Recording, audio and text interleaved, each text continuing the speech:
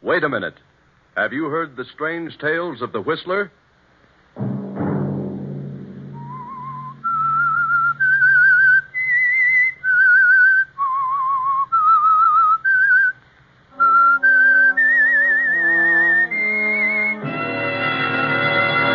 I'm the Whistler. Nita, what is it? What's wrong with you? I don't know. All of a sudden, I got a terrible feeling. A horrible feeling of foreboding. I'm frightened, Tom. Another Sunday night, and again CBS presents The Whistler.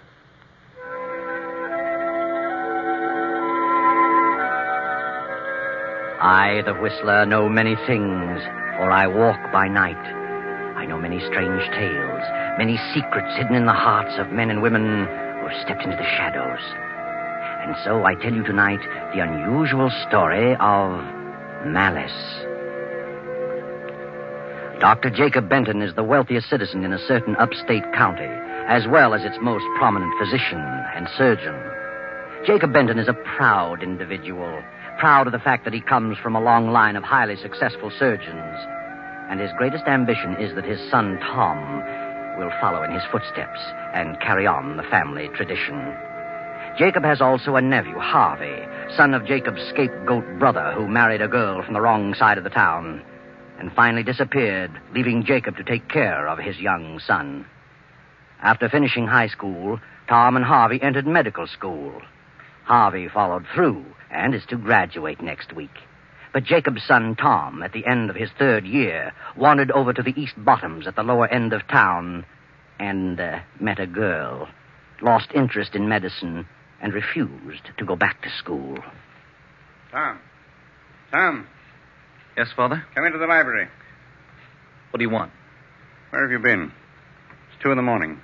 Why, I've been to a party. Where? A house party. On the other side of town? Yes. In the East Bottoms. You've seen that girl, that Nita, again, haven't you? Yes. What of it? What of it? You're a disgrace to the name of Benton. I've told you time and again that you don't belong over there. I like Nita because she's honest and genuine. She's not filled with a lot of silly ideas like Eloise. Eloise is a fine girl. She belongs to an excellent family. Oh, bosh. Eloise is a phony. Nita's a real fellow. If you become serious about this girl, you'll be ostracized. I know all about poor Uncle George. He went over to the East Bottoms and met a girl and went to the dogs. But it wasn't the girl. He was no good in the first place. He was a stubborn fool, just like you. I resent being told who and when and where. Are you in love with this girl? Yes. I'm terribly disappointed in you, Tom. I'd prayed that you'd become a surgeon. I don't like medicine. You were wrapped up in your studies until you met this girl. That's what you think. I'm ashamed of you. Your cousin Harvey came from the lower end of town. I made him see the light. And then think of it. You about face and walk right into it. You quit school and he graduates next week. All right, his name's Benton, too. Let him carry on. He likes medicine. It bores me. This girl has made a fool of you. Oh, I could kill her. I think I'd better go to bed. Good night. Good night, young idiot. He's going to finish school if I have to... What's all the racket about down here? Oh, come in, Harvey. I heard voices. Yes, it was Tom. He's been to a party across town. Been out with that cheap girl again, that Nita. Are you sure? He admitted it. Says he's in love with her. Tossing his career to the winds over a woman like that. How long has he been seeing her? Several months, I suppose. That's why he wouldn't go back to school. All she's after is his money. How he ever met up with her, I'll never know. I'm afraid I'm the cause of that, Uncle Jacob. You? What do you mean? Well, when I was home last summer, I went over there one evening, several evenings, in fact. Tom insisted on going along. I wanted to see some of the kids. I went to school with Nita, and, well, I introduced them. Well, of all things, you were born over there, and if you insisted on going back, it was your own business. But Tom is my son. You knew how I felt about it. You had no right to take him over there. I realize that now. Well, something's got to be done about it, at once. Yes, but what? I'll put an end to it. Believe me, I'll find a way, and I'll stop at nothing.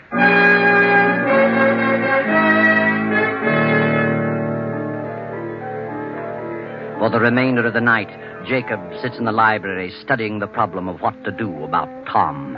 And upstairs, young Harvey paces to and fro, pondering over the same question. The next morning, Harvey goes to the lower end of town to visit Nita. Hello, Nita. Harvey. Well, I didn't know you were back in town. You didn't? I came home last night. I'm going back in a few days for graduation exercises. Have you missed me, Nita? Why, yes. Why haven't you written me in the last month or so? Well, I've been busy. Been across town lately? No, why should I? Mm-hmm. You know, it's a strange thing about this section called the East Bottoms. It means more than just a place. It's a huge barrier, an insurmountable obstacle. I was born over here, same as you. But I got an idea that I could cross over, and in time I'd be accepted as one of them. But I finally realized that I would never be accepted. I'd only be tolerated. I'd never be able to practice medicine over there. I think that's all imagination. I told you I had definitely decided to come back here and settle down. That's why I asked you to marry me. I'm not satisfied here. Since when? I've never been satisfied here. You belong here, Nita. You'll never be able to cross over. You'd be miserable. I know. Maybe. And Tom would never last over here. He'd wash up, just as my father did. What are you talking about? I know what's happened. You're throwing me over for Tom. What? You're after Tom because you think he'll take you out of this. Set you up on the other side. Well, he won't. You'll have to come over here, and he won't have a dime. You're not really in love with Tom. I am in love with him, and he loves me. It won't last a month. I'll make it last. Oh, don't be a fool, Nita. Tom's father thinks you're a good for nothing, and he'll never change. I don't care. I love Tom. And when it came to a showdown, Tom would walk out on you. I'm going to marry him. I've made up my mind. Then there's nothing more I can say. Goodbye, Nita. Goodbye.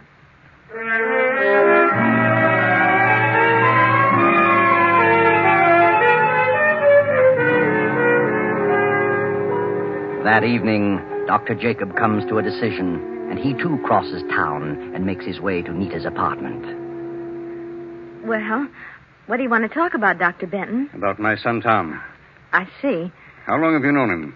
Oh, since last summer. Have you seen him often? Yes, several times a week for the last 2 months. You think you're in love with him? I don't think. I know I am. I don't think he's in love with you. He's merely infatuated. You're interested in his position, his money. You can think whatever you like. I'm familiar with your type. My type? What's the matter with me? Are you aware of what you're doing to my son? I've done nothing at all. You've caused him to drop his career. Tom has a tradition to fulfill. He comes from a fine family. And I won't have him throw it all to the wind because of a silly infatuation. It isn't an infatuation. He must marry someone in his own class. Someone who'll inspire him to carry on his career. I didn't talk him out of his career. He says he doesn't like medicine. The right girl wouldn't allow him to stray. She would encourage him to follow through. The right girl. Family. Tradition. It's all a lot of bosh. Everybody in this town has made up his mind that the East Bottoms mean the difference between somebody and nobody. Well, I haven't. I'm made of the same stuff as you or Tom or anybody else over there. I have a right to a decent existence. If it's money you want, I'll give you money to let him alone. I'll give you a lot more than you'll ever get from Tom if you marry him. Money? You'd pay me to give him up? Yes. Here. Here's a check for $5,000. $5,000? Is that all your son is worth to you? $5,000? If he were my son, and I thought I could buy his future, I'd give every cent I had. What? You mean you want more than that?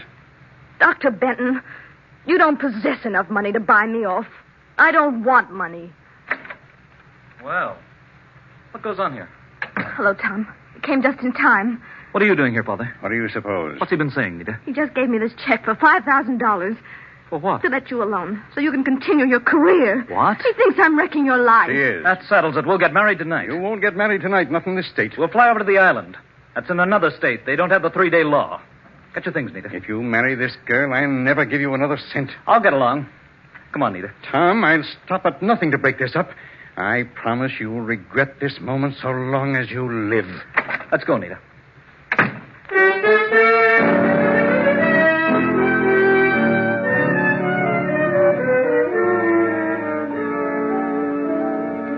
Tom and Nita rush out of the house and drive to the airport just outside of town. A storm has come up. The highway glistens in the beam of the headlights. This rain is certainly like a cloudburst. Maybe we shouldn't fly over tonight, Tom. Why not? I don't like to fly in a storm. How can you tell where to land? Don't worry about that. I'm familiar with the field. Who's on the island at this time of year? Well, not many people. We've had this summer place there as long as I can remember. There's an old fellow and his wife who look after most of the places. He's also a justice of the peace. He can marry us, we'll spend the night at our place, and then we'll go someplace else tomorrow. Tom, are you sure you want to go through with this? Certainly. Why do you ask? Your father meant what he said. Is it worth it? To give up everything? You're worth a dozen family fortunes. But now that I think about it, well, he sort of frightened me. He didn't frighten me. Well, the way he said it made chills run up my spine. Said what? You'll regret this moment so long as you live. Oh, he was just bluffing. Somehow, I don't think he was. He can cut me off, but we'll get along. Tom, why don't you finish your studies? I told you, darling. I don't like medicine, and I never will. Why should I do something I dislike just because my father and my great-great-grandfathers liked it? Well, what do you want to do? Oh, I don't know. But I'll find something. Tom? Yes? What is it? Nita. What is it? What's wrong with you? Oh, I don't know. All of a sudden, I got a terrible feeling. A feeling of foreboding. Snap out of it, Nita. This isn't like you. I know, but I can't help it. I'm frightened. Of what? I don't know, but I am. Oh, Tom, let's turn back. Let's wait, please. Oh, no, you can't back out now. We're going through with this. But he meant it. Your father meant what he said. I know he did. Please turn back. I wouldn't turn back for all the money in the world.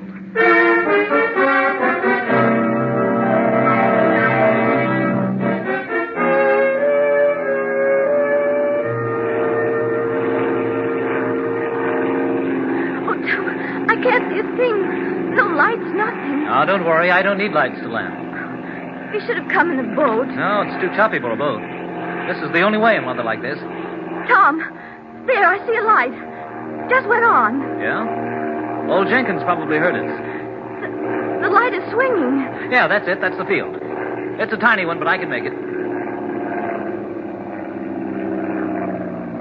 There's a light. Yeah. We're all right now. Hang on. I'm going to set her down. Tom, look out those trees! Pull up!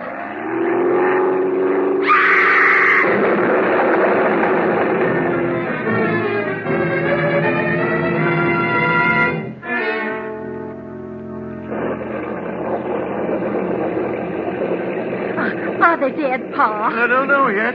Good thing it didn't catch fire. Oh, who are they? No. Hold the lantern down here. It's a woman.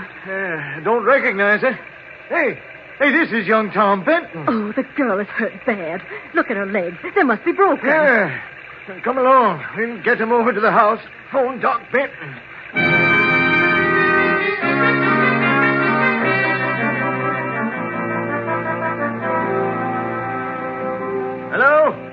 Hello? Is this Dr. Benton's home? This is Jenkins over on the island. Is Dr. Benton there? Oh, is that you, Harvey? Well, you better find Doc and get him over here right away. It's young Tom. He tried to land his plane and hit some trees. I don't think Tom is hurt so bad, but the girl has smashed up something terrible. I don't know who she is. Yeah. Goodbye.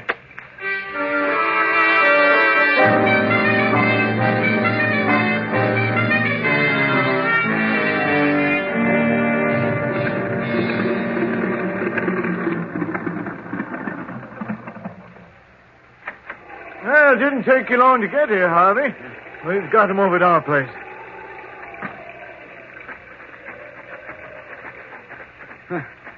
How in the world did Tom hit those trees? I had no trouble seeing the field. The lights weren't on when Tom came in.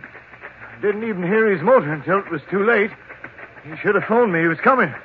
Hey, where's Doc Benton? He was out on the case. He left his patient's house, so I left a message telling him I was going ahead and to come as quickly as possible. I brought some medical supplies. Here we are. Tom's over there on the couch. They put the girl in the bedroom. Few cuts on him. Don't think he has any broken bones. Oh, nasty bump on the head. Maybe a slight concussion. Well, I better have a look at the girl. Looks to me like both her legs are broken. Nita. Poor kid. You know who she is? Yes, I know who she is. Was I right about her legs? Yes. Both rather badly smashed up.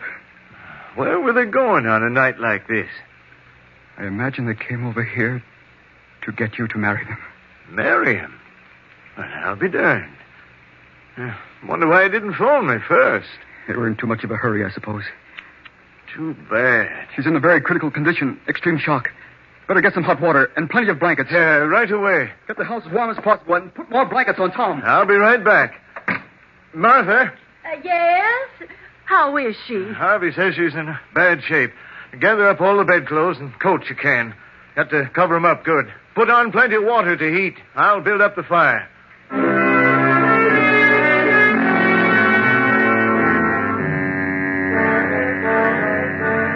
Outside, the storm rages on. Harvey sits quietly beside Nita's bed, staring at her in a daze. Her breathing becomes shallow, irregular. A quarter of an hour passes. Then a plane motor is heard overhead. The ship sets down, and Dr. Jacob hurries to the house. Tom's over there, Doc. Tom. He's been unconscious ever since we brought him in. Can't find any fractures. He's got an awful wallop on his head. Yes. I see. No apparent concussion. He'll be all right in a short while. Get some pillows. Raise his feet. I want his head lower. I'll get them. You certainly got it hot in here. Yeah. Harvey had us do that because of the girl. She's pretty bad. Girl? Where is the girl? Oh, in the bedroom there. Harvey's in there.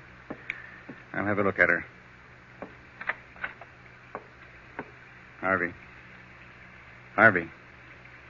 Huh? Oh. Hello, Uncle. What's the matter with you? I just... Are you crying? No, I'm just... This is a miserable mess. Fine example of a doctor you are. You have to learn to be completely impersonal about these things. Oh, I know. What do you say is wrong with her? Both legs are broken. She's suffering from extreme shock. Uh-huh. Better take your bag, go out there and give Tom a shot of adrenaline. I'll attend to the girl. Yes, sir.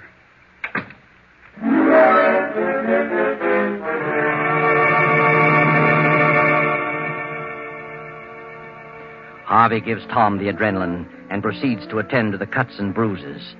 Then he moves to the fireplace and sits staring into the blaze. The storm rages on, and the minutes drag slowly along. 10, 20, 30. Then Dr. Jacob steps out of the bedroom. Harvey, Yes, sir? has Tom come out of it yet? Not yet. But he shows improvement. He'll be all right in a little while. I see. Jenkins, Yes, Doc? get us something to make a pallet. We'll carry him down to the plane, take him over to the hospital. Sure, right away.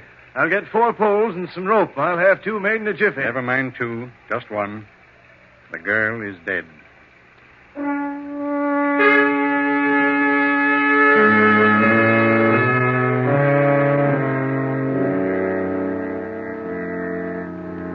Then on the following day, Tom has fully recovered. Gradually, the events of the preceding hours begin to pass before him. The argument, the island, the plane, Nita. Nita screaming, and then the crash. And then Nita. Where is Nita?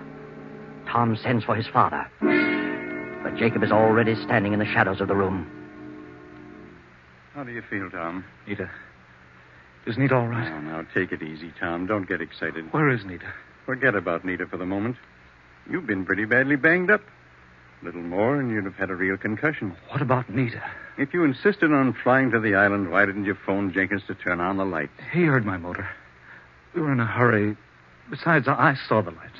Jenkins said he didn't turn them on at all. Didn't hear you till just before you crashed. That's ridiculous. Where have you got Nita? Nita is at the undertaker's. She...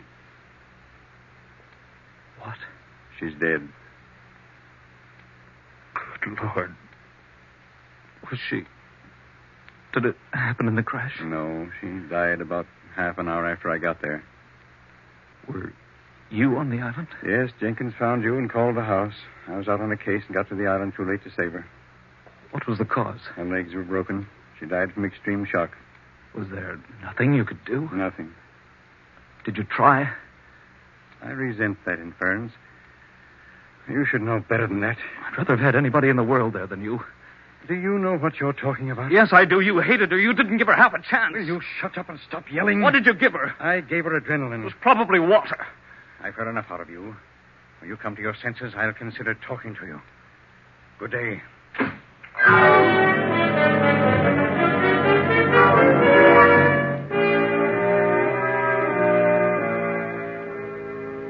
Now Tom, his mind filled with suspicion, his heart burning with hatred, throws on his clothes, dashes out of the hospital, and goes to the island. He reviews the whole situation with Jenkins. Each incident from the time he first heard the plane motor to the moment they took him to the hospital. Tom returns to town, arranges for an autopsy, and is now talking to the autopsy surgeon. Well, Dr. Groberg, how about it? What's your report? Well, both legs were fractured, but there was no compound fracture. There were several minor lacerations about the body and a head contusion. Nothing there that would have caused death? No, nothing. What else did you find? Any evidence of poison? No, none. She was suffering from shock? Oh, naturally, but not extreme shock. Then she didn't die from shock? Death from shock would have been prevented by the adrenaline administered. Then you found adrenaline present? Yes. That is what I can't understand. What do you mean? Well, one of the most difficult things to diagnose is the difference between extreme shock and internal hemorrhage. There was internal hemorrhage? Certainly. And this one was one of the easiest to diagnose I've ever seen. As you well know, adrenaline in internal hemorrhage is absolutely contraindicated. In other words, you think her death was caused by the administration of adrenaline? I do, definitely. But those things happen sometimes, regardless of how hard we try. Yes. Well, thanks, Doctor. I'll see you later.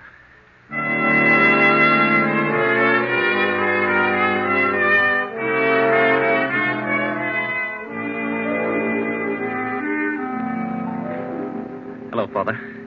Well, have you finally come to your senses? Yes. Yes, I have. I'd like to have a little talk with you. Very well. What about? I've been doing a little investigating. Investigating?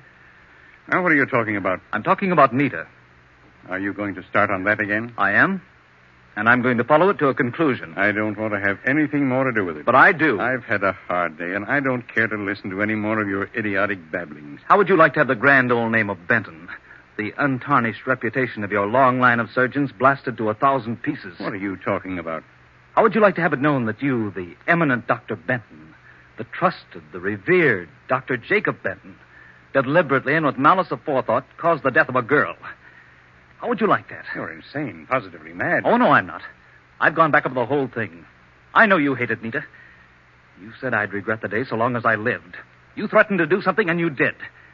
At your first opportunity. You are crazy. You did everything to separate us. You tried to buy her off. When that didn't work, you killed her. Get out of here. Leave this house. You didn't just let her die. You killed her, murdered her. Get out. I know what I'm talking about. I had an autopsy performed. You... what? An autopsy. Go on. She didn't die of shock. What then? She died of a very obvious internal hemorrhage, aggravated by adrenaline, which is contraindicated. You're a specialist in that line. You couldn't have made that mistake in 1,000 years. But I was positive it was shock. You knew what it was. No, I must have been wrought up. I could have made that one wrong diagnosis that happens once in 1,000 times. Oh, no, I saw the body. I could tell. With as little medical experience as I've had. Tom, you mustn't say anything further about this. Why not? It would ruin my reputation. Oh, now you're worried about your reputation. What's that compared to the girl I love? Oh, but Tom, listen to me, please. Good night. Wait a minute. Wait, Tom. Well, what do you want, Harvey? I heard you. I heard every word. So what? I can't let it go on like this. I can't let you do this to your father. What's it to you? You keep out of it. No, Tom, now listen. You're wrong. I know what I'm talking about. Nita was murdered, and I can prove it. Your father had nothing to do with it. Harvey, that's enough. Leave us alone. I won't. I can't stand by quietly and see this happen to you. I won't. Leave this room, Harvey. Don't say another word. Now, wait a minute. What are you trying to say, Harvey? I did it. Your father's trying to cover up for me. What do you mean? He wants to save my future reputation. If it got out, it would be a blot against me. What would be? When Jenkins called, your father was out. He told me what had happened. I left a note for your father, took an emergency bag, and flew to the island in hopes I could do something.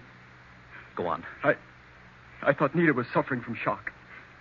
I was terribly upset because I was in love with her. So I gave her adrenaline. I wasn't experienced enough to recognize symptoms of hemorrhage. Is that the truth? Yes, now that he's told it, there's nothing I can do. I knew in an instant it was hemorrhage. When I saw the adrenaline vial, I knew what a terrible mistake he'd made. He was emotionally upset over the girl, and I wanted to give him a chance. It was done. I tried my best to pull her through, but it was too late. I'm sorry, Tom. Terribly sorry. Harvey guiltily leaves the library and goes up the stairs to his room. Tom stands staring at Jacob, then drops into a chair and begins to sob softly. A few minutes pass, then a shot. Tom and his father leap to their feet, rush up the stairs and into Harvey's room.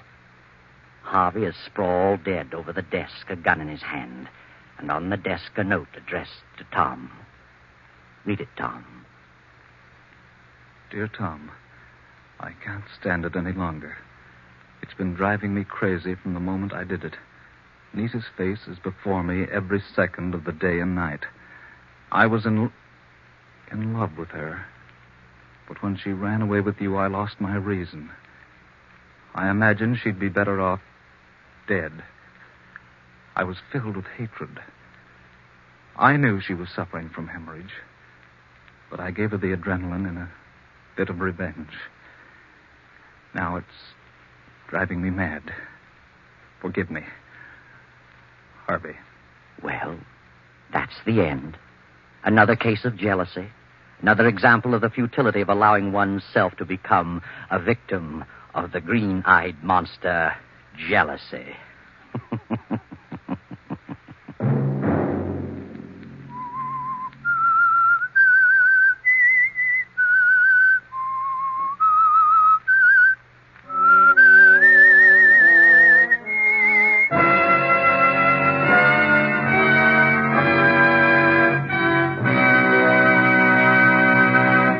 CBS has presented The Whistler.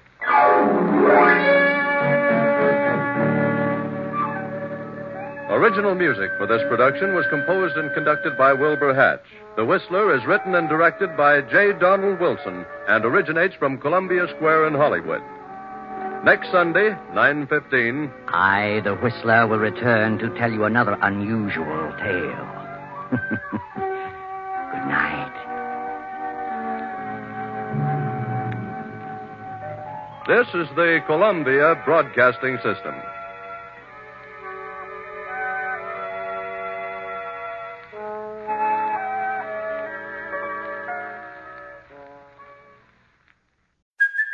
Hey, it's Kaylee Cuoco for Priceline. Ready to go to your happy place for a happy price? Well, why didn't you say so? Just download the Priceline app right now and save up to 60% on hotels. So whether it's Cousin Kevin's Kazoo Concert in Kansas City, go Kevin, or Becky's Bachelorette Bash in Bermuda, you never have to miss a trip ever again. So download the Priceline app today. Your savings are waiting.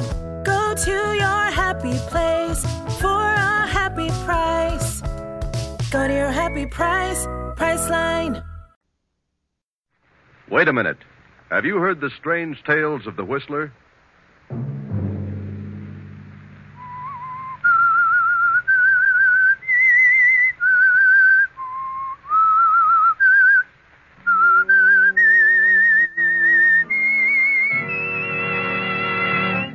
I'm the Whistler.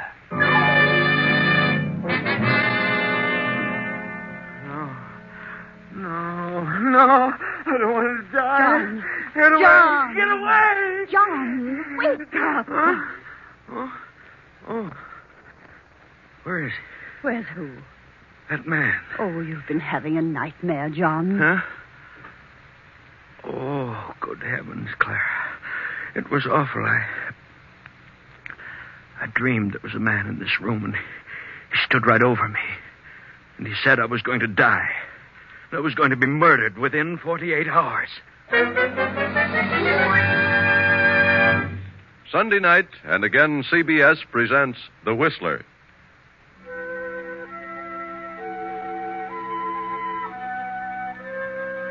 I, the Whistler, know many things, for I walk by night.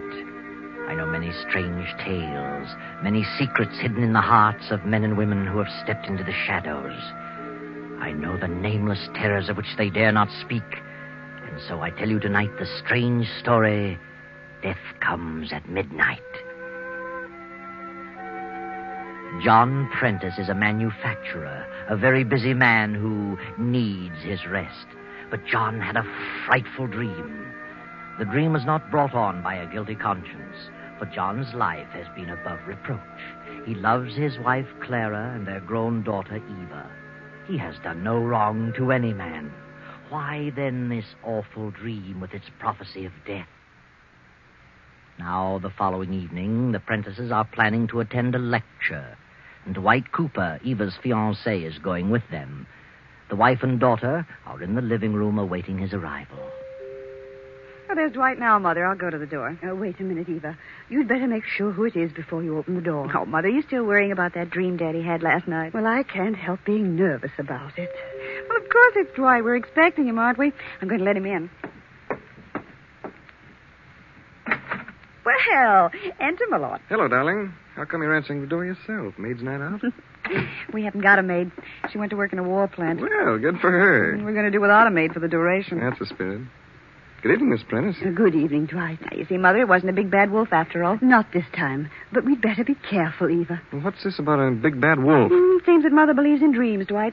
And last night Dad had one that was really a honey. Oh, I don't believe in dreams. Oh, Daddy. Yeah? Dwight's here, so hurry up. I'll be there just a minute. Talk about a woman taking her time dressing. Well, what about this dream? You tell him, Mother. Well, I don't believe that all dreams have a meaning. But this one John had was a prophecy, and I'm concerned about it. Yes? He kept hearing a man's voice telling him over and over that he was going to be murdered within 48 hours. Murdered? Can you imagine such a thing? Oh, well, I wouldn't be alarmed, Mrs. Prentice. According to psychologists, a dream has no possible relation to the future. They say a dream comes from experiences of the past that have been registered in the subconscious mind. Well, if John's been murdered in the past, I haven't heard about it. Oh, now, wait. I didn't mean it quite as literally as all that. Well, Mother's been counting the hours, Dwight.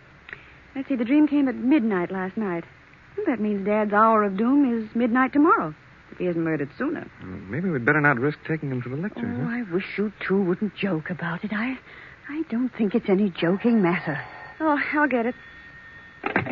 Hello? Hello? Mr. Prentice there? Well, he's busy right now. Could I take a message? Yeah. Tell him he better come to the phone, whether he's busy or not, if he wants to save his life. What? This is a matter of life and death. Oh, well, hold the line a minute. Of all the amazing things, there's a man on the phone who sounds like a gangster. He wants to talk to Daddy about saving Daddy's life. His life? Maybe I'd better talk to him. Oh, no. No, get John on the phone. Call him, Eva. Oh, Daddy, you're wanted on the phone. It's important. All right, I'm coming. Oh, don't tell me that dream didn't mean anything. Now, Mother, don't get excited. Well, just what did this fellow say? Well, Oh, here's Daddy. Yeah, hello, Dwight. Good evening, Miss Prentice. Daddy, wait. I don't know who that man is, but he's terribly hard-boiled, and he said I'd better get you to the phone if you want to save your life. What's this? Oh, John, I'll see what it's all about. Hello? Mr. Prentice? Yes? You don't know me, but you better pay attention to what I'm telling you, see? A certain man here in town, a wealthy guy, has offered me a nice piece of dough to put you out of the way. What? But I want to be reasonable, see? So I'll consider... Hey, are you listening? Yes, I'm listening. Go ahead. Well, if you want to hike the ante a little bit, say to $3,000, I'll call off my deal with this guy. What's more, I'll give you his name. I see. Now, 3 grind's a small matter to you, so... Wait a minute. Suppose you come here to the house and we'll talk it over. Do I sound like a chump? You're coming to see me, and you're bringing the dough. Oh, no, I'm not. You think I'm going to walk into a trap? You mean you're turning down my proposition? I certainly am. All right, mister. You asked for it. You'll be a goner by midnight tomorrow. All right? Say, listen. Hello. Hello. Hello.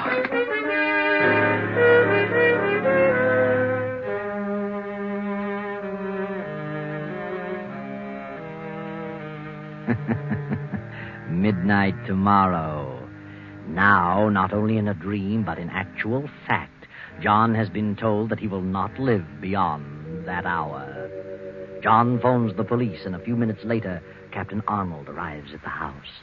Mr. Prentice, can you think of anyone who'd like to have you put out of the way for any reason at all? No. No, Captain, I really can't. Now, you've been in business a good many years. How about your business rivals? Well, of course, I've made a certain amount of enemies, of course, but I don't think any of them would go so far as to hire somebody to kill me. You never can tell. Suppose you name some of your enemies. Oh, no, I'm afraid, Captain, I couldn't do that. Well, see here, why not? Well, frankly, because I might be causing an innocent person a lot of embarrassment. Oh, well, what of it? We've got to get to the bottom of this some way. Have you had a quarrel with anyone recently? No, I haven't. Think carefully now. Well, yes, come to think of it, I did have a rather heated argument with a man the other day in my office. Oh, but I'm sure... Well, then, who was he? I'd rather not say. Was he a wealthy man? Yes. Then tell me his name. Oh, no, Captain, I'd rather not. If you'd go to his house and question him, I don't want... How can the police help you if you won't help yourself? Well, this is none of my business, Mr. Prentice, but if I were you... No, Dwight, there's no use arguing. Got my own ideas on the subject. Well, that's that, I guess. We'll have to conduct our investigation without your help, Mr. Prentice. Oh, by the way, Captain, I'd feel a lot safer if you'd send an officer out to watch the house tonight. Well, I brought a man with me. He's out in the car. I'll leave him here. Oh, that'll be fine. I'll leave the car, too, in case he needs it. Well, we'll do what we can, Mr. Prentice. Let us know the developments. Oh, of course, and I want to thank you, Captain. Good night. Good night. Good night, Captain.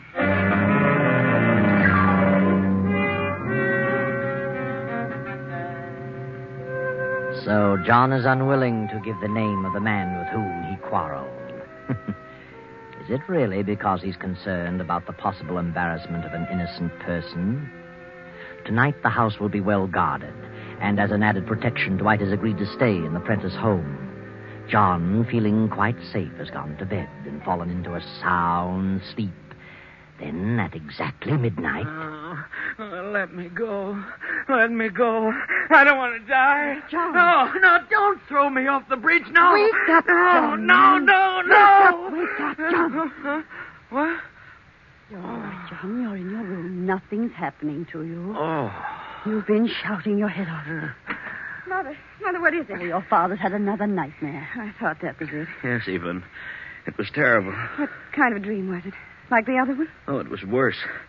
Now I know how I'm going to die and when. Oh, you're not going to die. I'm afraid of. What did you dream, John? He took me in a car to the old river bridge on Tower Street. Who took you? I don't know. I never saw him before. He tied my hands behind me with a rope, and when we got to the bridge, he dragged me out of the car and threw me into the river. Oh, my heavens. Now, Mother. Just as we came to the bridge, I saw an illuminated clock. The hands were pointing to 12. That's when I'm going to die. Oh, Daddy. What time is it now? Well, it's after 12. Oh. Then it's tomorrow at midnight, just like that man said. Daddy, don't talk like that. This dream doesn't mean anything. What about my other dream? It meant something. No, it didn't. That phone call didn't have a thing to do with your dream. It was just a coincidence. Things will look different to you in the morning. Eva. Yes? Would you mind sending Dwight in here? But he's asleep, Daddy. I know, but please send him in. I want to talk to him. Well, all right.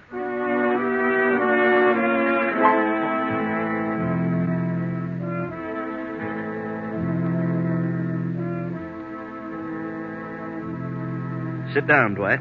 They told me about the dream, Mr. Prentice, but I wouldn't let it bother me if I were you. I can't help being bothered. The dream was so vivid, Dwight, and it fits in so perfectly with what's happening in real life. Yes, I'll admit that's rather strange. The reason I sent for you, well, if anything should happen to me, I want you to sort of take charge of things for Clara and Eva. How do you mean? I've made a will that takes care of my property, but there's my life insurance. It amounts to $100,000, and the money will have to be invested. I see. Who's the insurance payable to? Clara, but of course she knows nothing about investments. You advise her, will you, Dwight? I've got faith in your judgment. Yes. I'll be glad to help in any way I can. Come to think of it, I owe a payment on that policy right now. But the grace period isn't up for a couple of days yet. I'll make the payment if I'm still alive. Oh, I have an idea you'll be alive, all right. But as you say, if anything should happen, I'll be glad to advise Mrs. Prentice. Oh, I knew you would, Dwight. And thanks.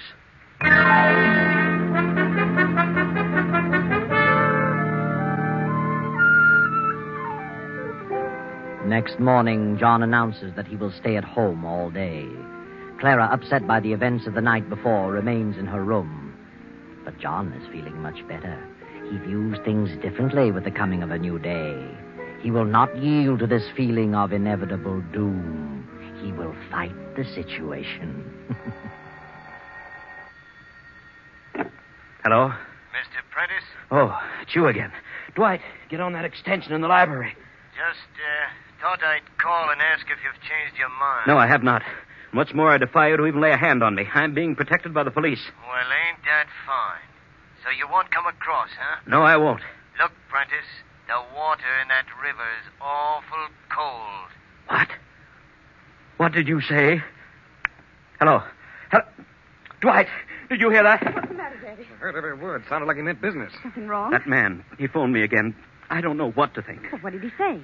He wanted to know if I changed my mind, and when I told him I hadn't, he told me the water in the river would be awfully cold. What? How did he know about my dream? How did he know? Yeah, it's the most uncanny thing I ever heard of. What's the answer to all this? Daddy, he didn't know about your dream.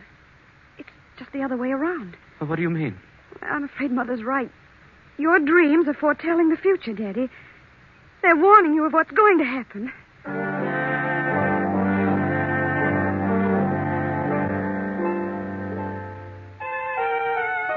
And now John's spirits are crushed again. For if the dream told the truth, then his fate is sealed in spite of anything he can do. Dwight, however, is not ready to give up. He is annoyed with Eva for admitting her belief in the dream. Darling, for your father's sake, you shouldn't have said what you did, even though you believe it yourself. Oh, I know, Dwight. Perhaps I shouldn't. I said it before I thought. But there must be something to those dreams. Yes, I know. You got me guessing. But look, let's try to do something. Do what? I've been thinking about this quarrel your father had. He won't tell us the man's name, but maybe we can find out. How? Through your father's secretary. The quarrel took place in his office, you know. Oh, yes. Miss Edwards might know about it. Well, shall we get down and see her? But look, let's not tell her what we want the information for. The less we say about this situation, the better. We'll give her some other reason. Yes. Get your coat and hat on, honey. We'll get out of my car.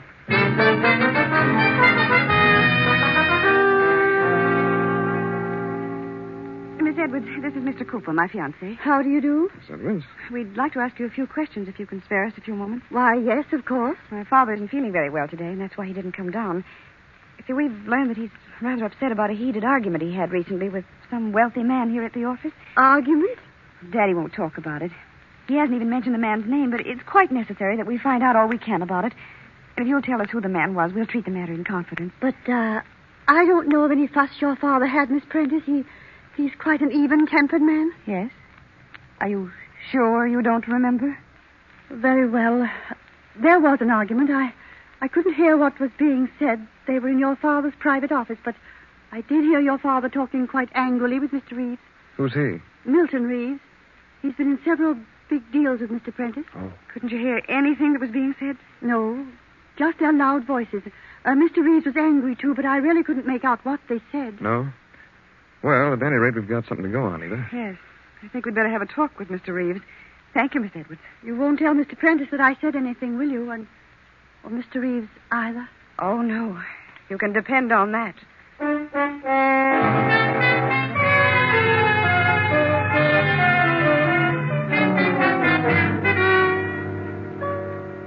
I'm Dwight Cooper, Mr. Reeves. And this is Miss Prentice. How do you do, Miss Prentice? John Prentice's daughter, aren't you? Yes, I am. Well, what is it, Mr. Cooper? I'm in a bit of a hurry. I'm going away on a trip this afternoon. I'll be very brief. We've heard that you and Mr. Prentice had some sort of a disagreement with each other a few days ago. Yes? Who told you that? Mr. Prentice is quite ill, Mr. Reeves, and we think it's a result of that quarrel. If we could find out something about it, we might be able to straighten him out. Well, John knows all about it. He won't talk about it, Mr. Reeves. He won't, eh? Well, John shouldn't let a thing like that get him down. Business is business, you know. He wanted me to renew a loan, and I refused to do it. So that was it. In his particular business, well, I don't know what the future will be with all this rationing and priorities. Had you promised to renew the loan? Well, as a matter of fact, I had. But I changed my mind, which is my privilege. John wanted me to wait a few days, said he was trying to borrow some money from the State Mutual. But I didn't think it was good business to wait, so I called the loan. Oh, I see. I imagine that made him pretty angry. Did it? You'll pardon me, Miss Prentice, for talking so frankly about your father, but really, I never heard a man get so abusive in my life. Why, he actually threatened me. Yes? He acted like a schoolboy. Said he'd get revenge. Do you think he will get revenge? Oh, no, Oh, yes. You're afraid of him, aren't you? You'd like to arrange things so he couldn't possibly get revenge, wouldn't you, Mr. Reeves? Did you threaten him? Say, what are you getting at? I think you know what we're getting at. I do not. Now, see here. I've told you all I'm going to tell you, so now I'll ask you both to leave. Surely. You've told us quite enough, Mr. Reeves.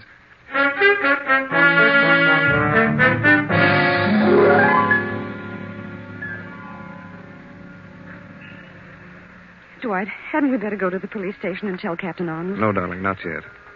But I'm sure Reeves is the one who's hired that thug to kill your father. So am I. He said he was going on a trip. He wants to be out of the way when it happens, so he won't be suspected. Of course. But why shouldn't we have him arrested? Well, I'd like to get more evidence first. I want to find out more about that loan.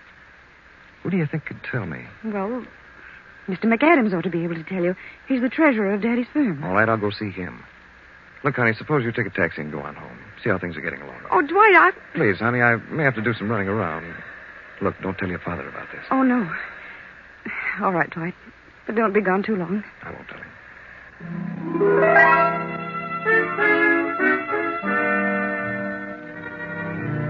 But Dwight has been gone much too long to suit Eva.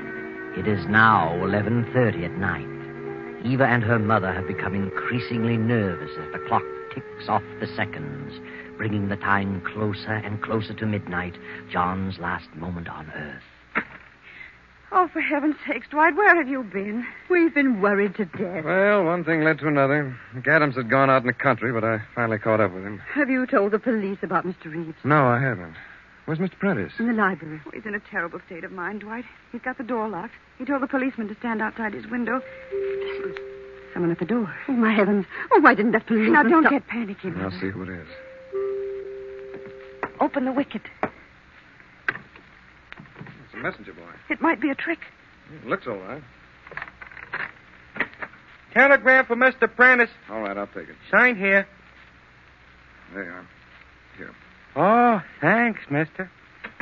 I wonder who'd be... Mrs. Prentice, have I your permission to open this message? For certain reasons, I'd like to see who it's from. Why, yes, Dwight. Go ahead. What is it, Dwight? It's important. Very important. I've got to show it to your father right away. Mr. Prentice, open up. It's Dwight. Mr. Prentice. It's all right, Daddy. Unlock the door. Dwight's got a telegram for you. Why doesn't he answer? We'll go outside and look through the window. The officer's out there. Come on.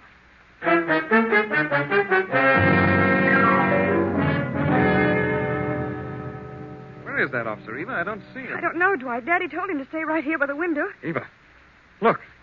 The window's wide open. What? What's that? Oh, my heavens. There's the policeman on the ground. Something's happened to him. He's hurt. Officer. Officer. He's coming around. What happened? I seen a car drive up in the alley. Oh. A light-colored sedan. And just as I started to investigate, somebody slugs me in the back of the head. That's all I remember. And they've got him. They've got Daddy. Darling, I'm going after that sedan. How do you know where it went? I'll find it. I'll drive to the Tower Street Bridge. I'm going with you. No, you stay here, Eva.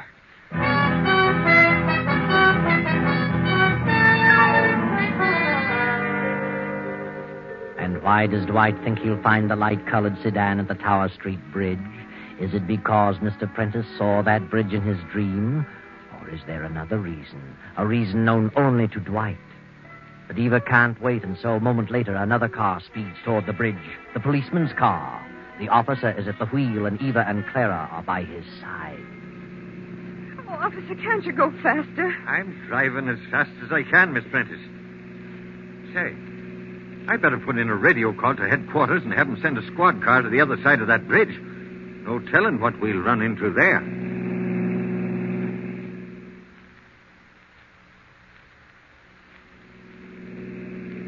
There's the bridge right ahead, officer. And there's the clock. What clock? The one Daddy saw in his dream. And look, it's midnight. I don't know nothing about the dream, Miss Prentice. All I see a car out on the bridge. You see it? That's the baby. That's the one I saw at the house. Where's Dwight's car? Dwight's car isn't there. He must have got lost. Say, we'd better watch our step. The squad car ain't come to the other end yet. Oh, hurry, officer. Now, don't you get out of the car. You stay here. I'll see what's going on. Yes, but hurry.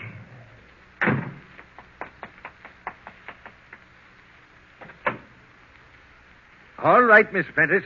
You and your mother can come here. Is Daddy there? There ain't a soul here. The car's deserted. Oh, there were two ladies. He's already done it. Who's done what? Oh, can't you remember anything I told you about Daddy's dream? I'm talking about that man. He's thrown Daddy in the water. Oh. Isn't there something we can do? Oh, it couldn't have happened very long ago. If your father's been thrown in the river, Miss Prentice, he's a goner, but now nobody could swim in that current. Oh, poor Daddy. What I can't figure out is why the guy left the car here. Oh, poor John. Hey, look. There's some rope in the back of the car. And a knife. He tied Daddy's hands. Hey, here comes the squad car now. They're coming in from the other end of the bridge. Oh, officer, who's this car registered to? Wait a minute. Well, by golly, there's no registration slip in it. I know who it belongs to. Milton Reeves. I'll take the number and we'll check on it later. Well, what's up, Jack? It looks like there's some dirty work been going on here. Yeah? Well, maybe this guy knows something about it. Quit shoving me, will you? Where'd you pick him up? He was running away from the bridge. Oh, he was, huh? All right, buddy. What do you know about this sedan? Not a thing. I wasn't on the bridge. Now, that's him. That's the man who threatened Daddy over the phone. I can tell by his voice. Well, now we're getting someplace. All right, you. Give. Where's Mr. Prentice? I don't know what you're talking about. You threw him into the river, didn't you? No. You're a liar. Come on, talk. I don't know nothing. We'll get you to talk at headquarters.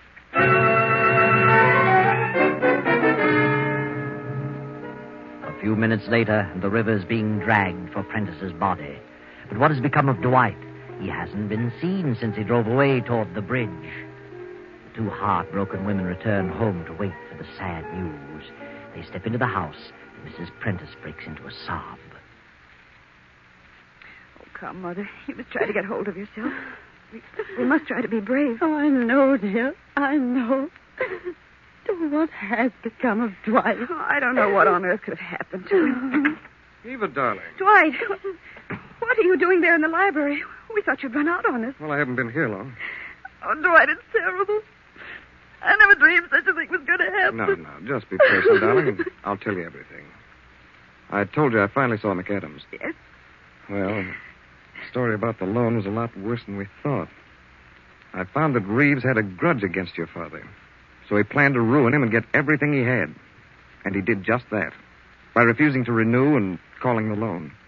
He did it deliberately. He worked in a backhanded manner and wrecked the business. He held the paper on everything your father owned. Father's broke. Yes. Reeves broke your father. Absolutely penniless. Reeves has the business, this house, everything. He pulled it so fast that your father hadn't a chance to get on his feet. When I found that out, I suspected the truth, but I wasn't sure till I got to that bridge. The truth? Then you did go to the bridge. I did. I got there just in time to prevent the tragedy. I pulled your father into my car by force, turned around on the bridge, and came back here. What are you saying? He isn't dead. No, he's here, in the library. Oh, heaven. John. No, just a minute, please. I'll bring him in. Come in, Miss Prentice. Oh, Father, thank heaven you're safe. John, what happened? I know how you feel, Mr. Prentice, but you'd better tell him. Yes, Dwight, I will. Well, you see, my dears, I just couldn't bear the thought of my wife and daughter suffering poverty. The only thing I had left was that insurance policy, and it would have lapsed in another day. I had to think fast. John, you don't If mean... I'd commit suicide while the policy was in effect, you'd get $100,000. But I wanted to spare you the disgrace of a suicide, so I decided to kill myself and make it appear as though I'd been murdered. Then, as I developed the plan, I got an inspiration. Why not hang the murder on Reeves, the man who had deliberately ruined me? That would be my revenge. Well, now you know the whole story. Now you understand the nightmares. But the telephone call... Well, I hired the man to make the calls and steal Reeves's car and drive me to the bridge and then give me the motor, as though it had stalled. All so that my murder could be traced directly to Reeves, who really had a motive to kill me. What motive? Well, my secretary knew all about it. When I discovered it was Reeves who was back of my failure, I threatened to divulge something I knew about him. He flew into a rage. The secretary heard him, and that was just what I wanted. But I knew I couldn't raise the money quickly enough, and my insurance policy was up tomorrow at noon. Well, that's the story. And it's all a miserable mess. Yes, John. It's all a very, very sad situation. Oh, but wait a minute. What about that telegram the boy delivered earlier? Where does that fit in? Was that part of your plan, John? Telegram? What telegram? Let me see it, Dwight. Why, it's from the State Mutual. They've granted the loan I requested. Yes, John. They've granted the loan. Now you can straighten things out. Now you can get back on your feet again. But think, John, what a sad tale this would have been if you'd followed through with your plan and Dwight hadn't caught you on the bridge at midnight.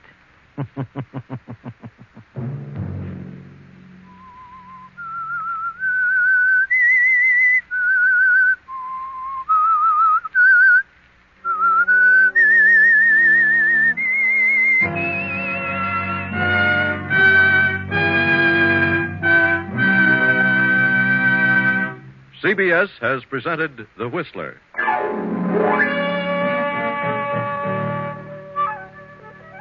Original music for this production was composed and conducted by Wilbur Hatch. Tonight's Whistler story was written by Herbert Connor, directed by J. Donald Wilson, and came to you from Columbia Square in Hollywood. Next Sunday, 9:15. I, the Whistler, will return to tell you another unusual tale.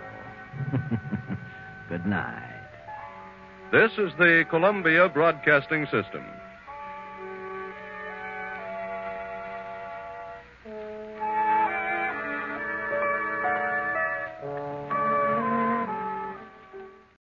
When you need mealtime inspiration, it's worth shopping Kroger, where you'll find over 30,000 mouth-watering choices that excite your inner foodie. And no matter what tasty choice you make, you'll enjoy our everyday low prices, plus extra ways to save, like digital coupons worth over $600 each week. You can also save up to $1 off per gallon at the pump with fuel points. More savings and more inspiring flavors make shopping Kroger worth it every time. Kroger, fresh for everyone. Fuel restrictions apply.